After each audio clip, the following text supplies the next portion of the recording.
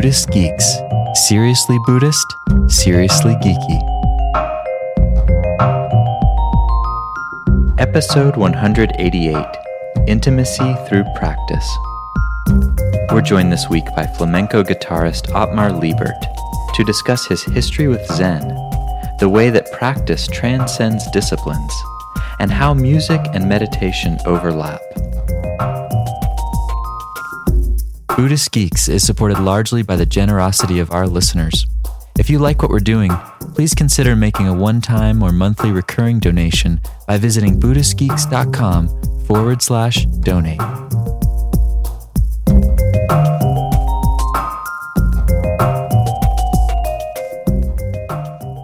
Hello, Buddhist Geeks. This is Vincent Horn, and I'm joined today by a very special guest, flamenco guitarist Otmar Liebert. Otmar, thank you again for taking the time to speak with the Buddhist Geeks. We really appreciate it. No, thank you. And just by way of introduction, I wanted to share a little bit. Like I mentioned, you're a flamenco guitarist, and as I understand, you and your group, Luna Negra, have produced something like 30 studio albums over the course of your career? Could be probably pretty close to that. Yeah, I'm not sure exactly how many it is. Just looking at the list, I mean, it's obvious that you've had an incredibly productive career so far and that you've really been able to put out a lot of high quality music. So from a musician standpoint, I mean, that's a pretty amazing feat. Well, I started late. I've always thought I would get a contract in my 20s and I'd be able to produce music, and I didn't actually get a contract until 30. So I think I decided that I needed to put out more music just to catch up. To kind of make up for lost time. And it was funny because the record companies didn't know what to do. They would like, no, you can't put another album out now. It's not time yet. You need to wait. It was pretty funny. That's hilarious. And your newest album, I saw it came out this summer. It's called Petals on the Path, which is interesting because it kind of connects in with the topic we wanted to explore with you, which is Zen practice and its relationship to music. And looking at the title, I couldn't help but think that had a lot of sort of Zen imagery and Zen language in it. Yes, it does. It was actually, and this is how strange inspiration works sometimes, it was inspired by a letter that the governor, Arnold Schwarzenegger, wrote to the assembly in California. The letter was written in a very special way where if you read the letter normally, it just seems like a simple rejection. But if you look at the lines, the first letter of each line spells F-U-C-K, Y-O-U. So nice. It quickly made it onto the internet, and I thought, wow, how cool. I could have the title of a record spelled by the first letters. And so for actually probably a couple months, I kept looking for some kind of haiku that would spell pop. And I found the number, and I came up with a few, and then a friend of mine just slashed 1 to 5 words or 4 words, and that's what we ended up with. Nice. So Petals on the Path is pop. Great. Pop, yeah. Great. Simple. So something probably most of your fans may not know about you, and I don't hear you sort of speaking about this while you're performing or anything, is that you actually have a history as a Zen practitioner in the Zen tradition. I was wondering if you could just share a little bit of the story behind how you got into Zen, and then maybe also where you are with it now. Well, actually, the story goes way back because I was raised Catholic. I was an altar boy. But when I was probably about 14 or 15, somewhere in that area, I had a discussion with the parish priest about the devil. I said, I understand if it's an allegory. I understand if it's a teaching tool. What's the deal? And he said, no, the devil is real. And I said, come on, horns, sulfur, got to be kidding. And he said, no, it's an essential part of being a Catholic. And I said, okay, here are my robes, I'm out. And in Germany, there's a thing that at first look is really strange, but if you give a second peek, it's actually quite useful. And that is, it's a failed separation of church and state, and the German government will take out 10% of anybody's paycheck that goes to the church that they go to. And so what happens at 16, you reach religious freedom, and it's also the age at which you can go into a bar and drink, which I think is an interesting connection. And so when I was 16 or 17, I had to go to an office, Catholic church office, and sign out. So I am not a lapsed Catholic like people would be here, for example, in the States. I'm no longer a Catholic. I had to sign a thing, and I think it actually said something that I know that I'm going to hell now, sort of thing. And I had to do that to actually officially get out, so I wouldn't no longer pay 10% of my income to the church. Since I did it when I was 16, I worked in a factory for 6 weeks. I was like, this is hard-earned money. I'm not going to give that to a church that thinks the devil smells of sulfur. Then also at 15, so this must have been right after I did that, I started doing meditation. I learned transcendental meditation and did that daily, I think 2 times 20-minute meditations. And I started playing guitar when I was 12. So somewhere around there after 15, the process started of just paring down religions. I was very fortunate that in my school, there was a religion class, but instead of being about one religion, it was a comparative religion class. And so we learned about all sorts of different religions. And I started paring it down at what is essential. And I ended up probably around age 17 thinking that, Zen is really the thing. It's as little as is necessary for me. And it's just the bare essentials of what spirituality is about. So at 19, I traveled to Japan thinking that I would maybe stay in a monastery there and become a Zen Buddhist. That just didn't seem to happen. But from then on, I pursued it. But every once in a while, I'd find out about another Zen teacher.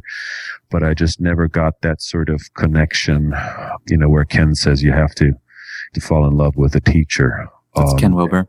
Yeah. And so that never happened for me until I met Genpo Roshi, and that was at Ken's house in Boulder in, I think it was January of 2004. And I think I met Roshi again in Santa Fe in the summer of 2004 and asked him to become a Zen Buddhist. And since I was a teenager, I'd read a lot about Zen, and I was perfectly prepared to get the 3 or 4 rejections. And so he was standing in my kitchen, and I said, I want to become a Zen Buddhist. And he just goes, okay.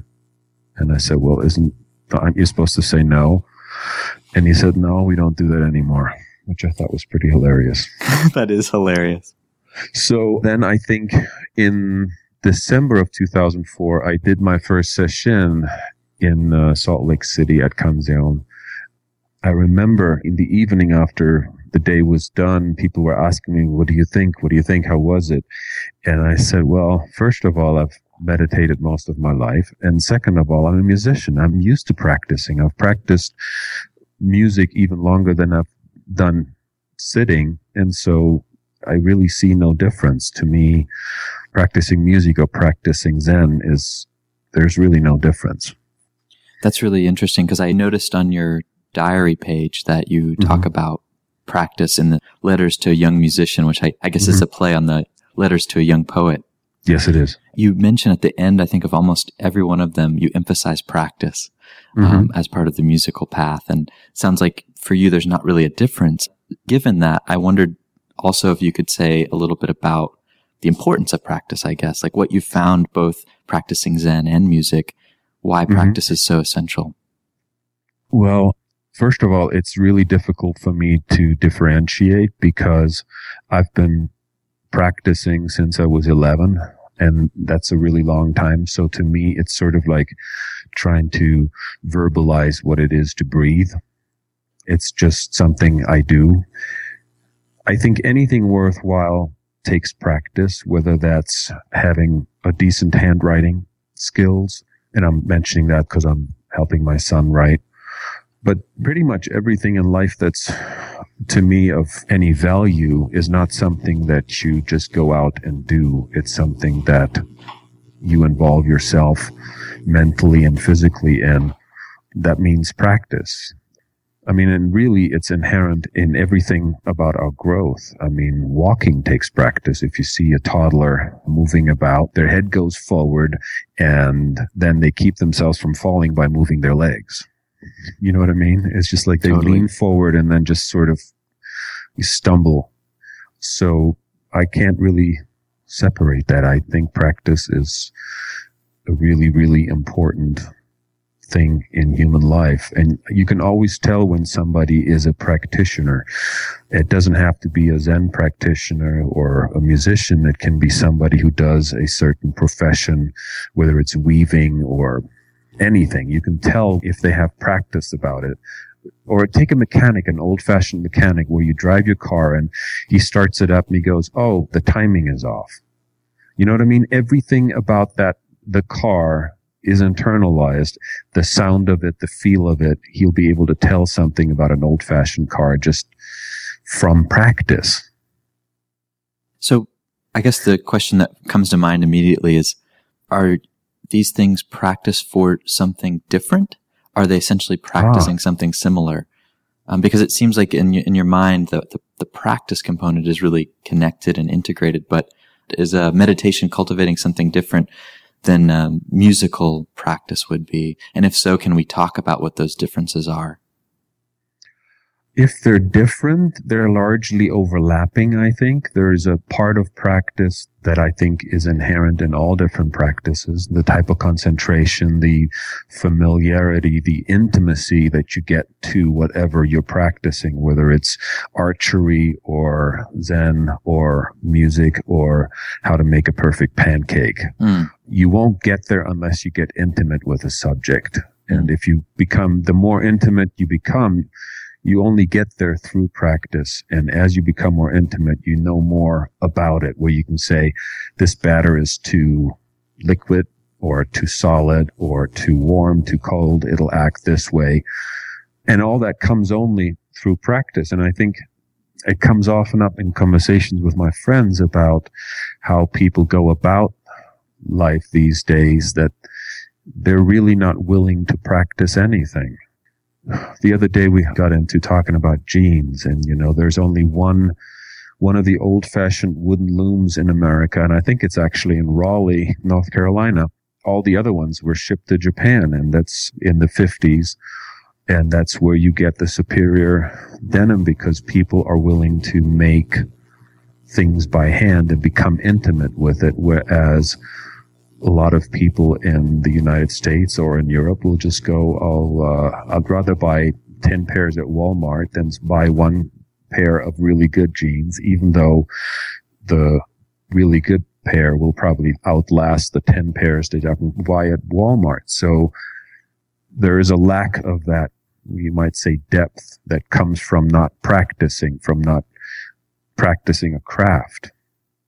Does that make sense? Yeah, it does. It does. It's an interesting point, because one interview I did with a fellow named Hokai Sobel, he was talking about how this medieval model for apprenticeship was that one practiced their craft for many, many years, living with their master, and then became sort of a journeyman, which I guess in Germany is still a practice today. I was just going to say, you don't have to go that far back. You can do that right now in Germany, where for 3 years you basically do everything, starting with just cleaning up the bakery every day. And after that, you're expected to do several years as a journeyman, going to different bakeries before you open your own bakery. So that old medieval model is still alive and well and produces results. You don't have to go to university. There are lots of other really wonderful and rich professions out there that in Europe you can just go from. Actually, it's a high school that stops at the ninth grade. You can go on for all 12 grades, but there are some schools that are specifically for kids that want to go into professions like that: baker, plumber, electrician, any of the crafts. And that school stops at the 9th grade, and you start your apprenticeship at that point. Sort of switching gears just a little bit, though I think it's really connected to this whole question that we're exploring around practice. You make a distinction in one of the letters to a young musician that practice and performing are very different things. And you write, there's practicing and there's performing, and there are two very different sides of a coin. Practice is a solitary act, while performing involves an audience, large or small. Having an audience changes everything. And obviously, in this context, you're talking about music. But I wondered if there were an equivalent to meditation practice, which is often such a solitary endeavor.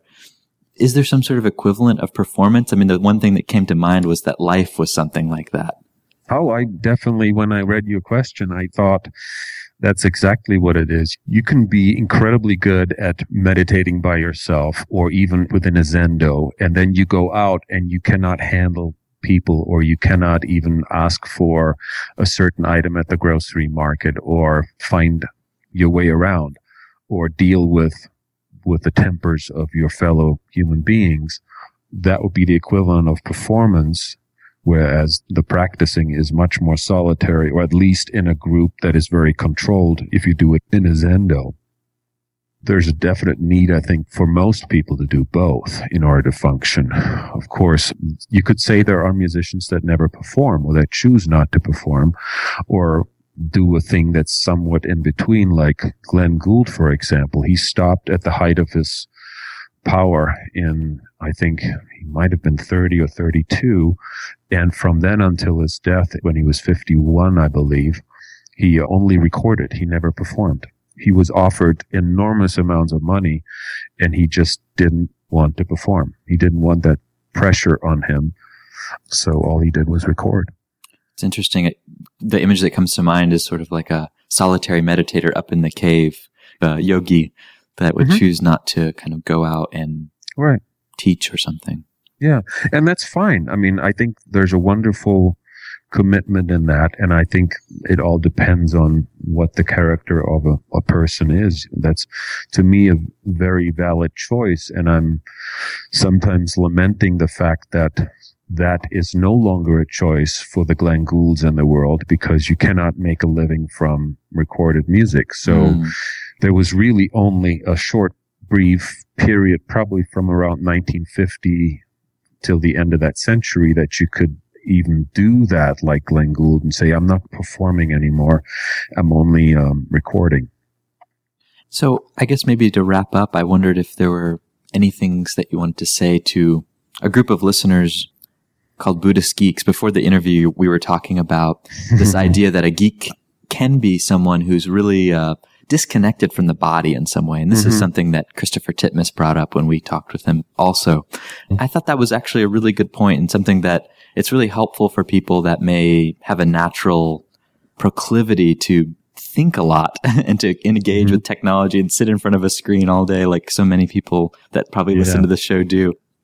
From the imagery, I remember it was something that started somewhere in the 50s, where there were sci-fi movies where you had the brain that was living in some kind of nutrient inside a glass box, right? In some sci-fi movies. So many people are almost uncomfortable with their bodies. They just seem like, extra meat you're carrying around.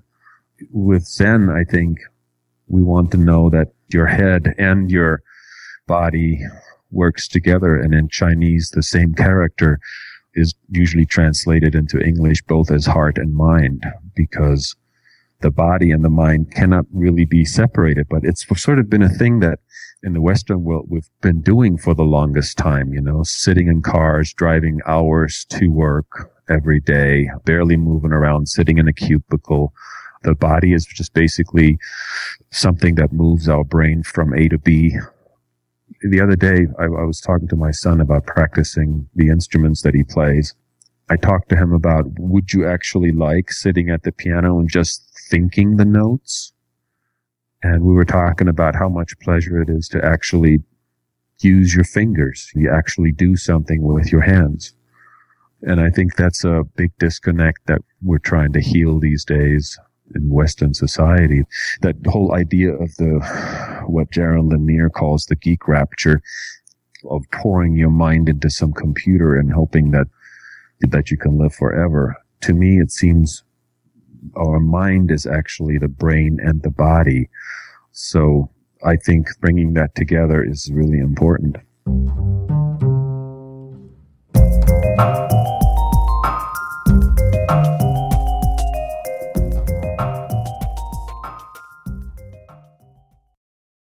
Join us for the 4th Annual Buddhist Geeks Conference, hosted in partnership with Mindful Cyborgs and Shambhala Sun from October 16th through the 19th in beautiful Boulder, Colorado.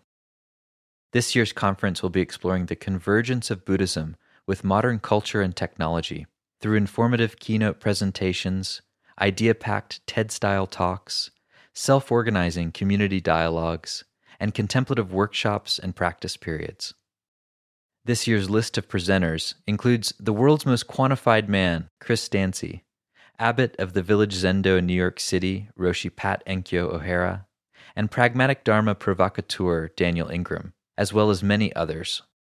For more information and to register, visit buddhistgeeks.com/conference. After nearly a year in private beta, the Buddhist Geeks Network is now open for any independent practitioners who want to engage in interdependent practice. You can find out more about the Buddhist Geeks Network by visiting buddhistgeeks.network. And if you'd like to join the community and join us in regular social meditation practice or other events that we host there in the network, all freely offered, you're very welcome to do so, again, by visiting buddhistgeeks.network. Love to see you there.